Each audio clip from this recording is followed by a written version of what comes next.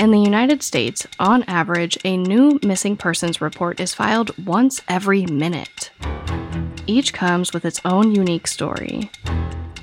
A 6-year-old disappears off a street corner in New York. A group of inmates vanish after escaping the world's highest security prison.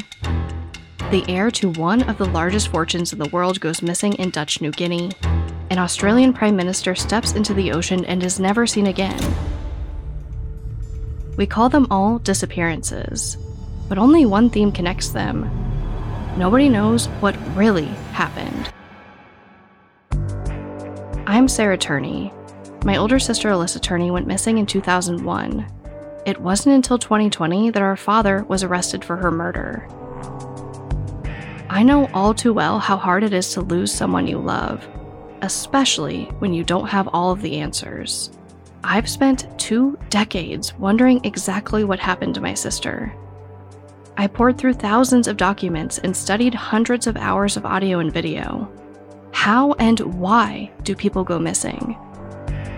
On my new show, Disappearances, I'm exploring the many reasons people disappear and the impact their absences can have on those left behind. From abductions to murders to runaways and second chances, I'll examine some of the most well-documented missing person cases in history. Disappearances is a Spotify original from Parcast.